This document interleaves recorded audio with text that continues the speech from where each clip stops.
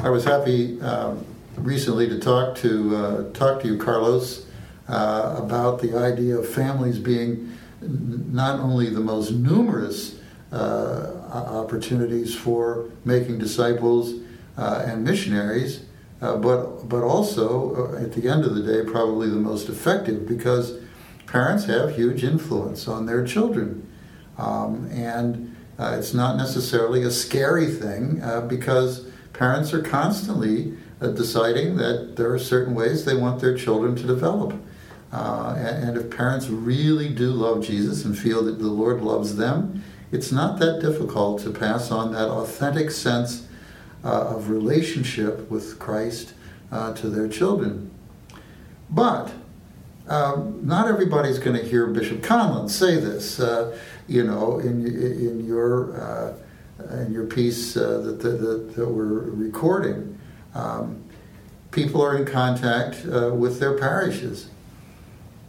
But we have to kind of think about remaking the way, or reinventing the way in which our parishes structure their efforts to make disciples and evangelize and catechize. The parish has to begin to think of its primary client, if you will, in the area of formation as parents. And inviting parents to this task of consciously, intentionally forming their own children as disciples, and helping them to gradually grow into people who so understand that the Lord loves them and they love the Lord, that they want to share that experience with others. So rather than putting all of our eggs in the basket of sending the children to Catholic schools or to religious formation programs, we have to think in terms of working with the parents. Now, I'm going to be very clear, I've been a long-time supporter of Catholic education, so I'm not suggesting that we close our schools.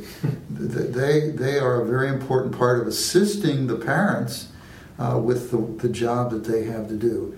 But we have to start with the parents, and we start with them, as they are preparing for the baptism of their children, and First Communion, and confirmation, and other aspects of the life of their children. But it's an ongoing work with the parents, entrusting them with this responsibility, supporting them, giving them the tools that they need, giving them the confidence that they need, giving them the reassurance, the ongoing reassurance that they need. Perhaps creating some kind of support system, or support networks among parents, so that they don't feel like they're out there on their own. It's going to take, in my mind anyway, a complete rethinking of how we use our parish resources, our staffs, our budgets, the structures of the parish, to support parents in this fundamental role of enabling them to be the ones who form disciples and ultimately form missionaries. Now, I know that pastors, directors of Christian formation, principals of schools, school board members, and so forth, are going to say, man, how do we do this? We've figured out how to run all these other programs. There's nobody out there who can tell us and show us how to do this.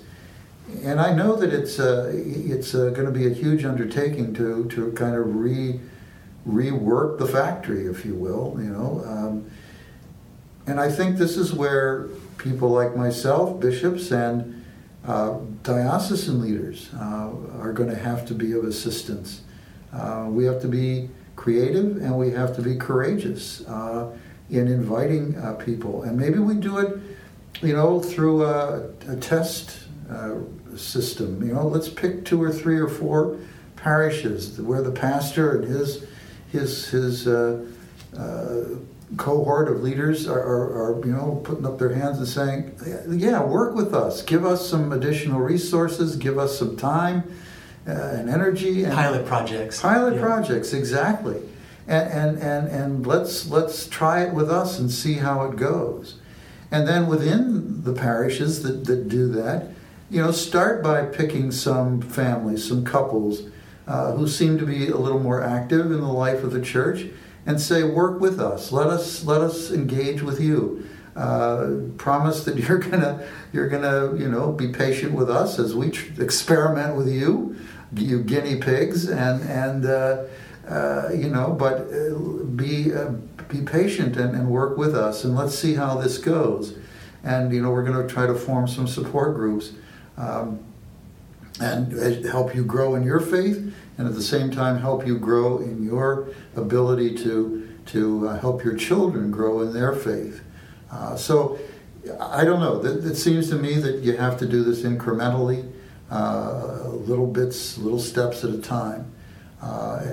You're not going to just have the bishop decree, next week we're going to do this all completely differently. But you have that vision, you have that sense that we ultimately have to turn the ship around and move in a different direction.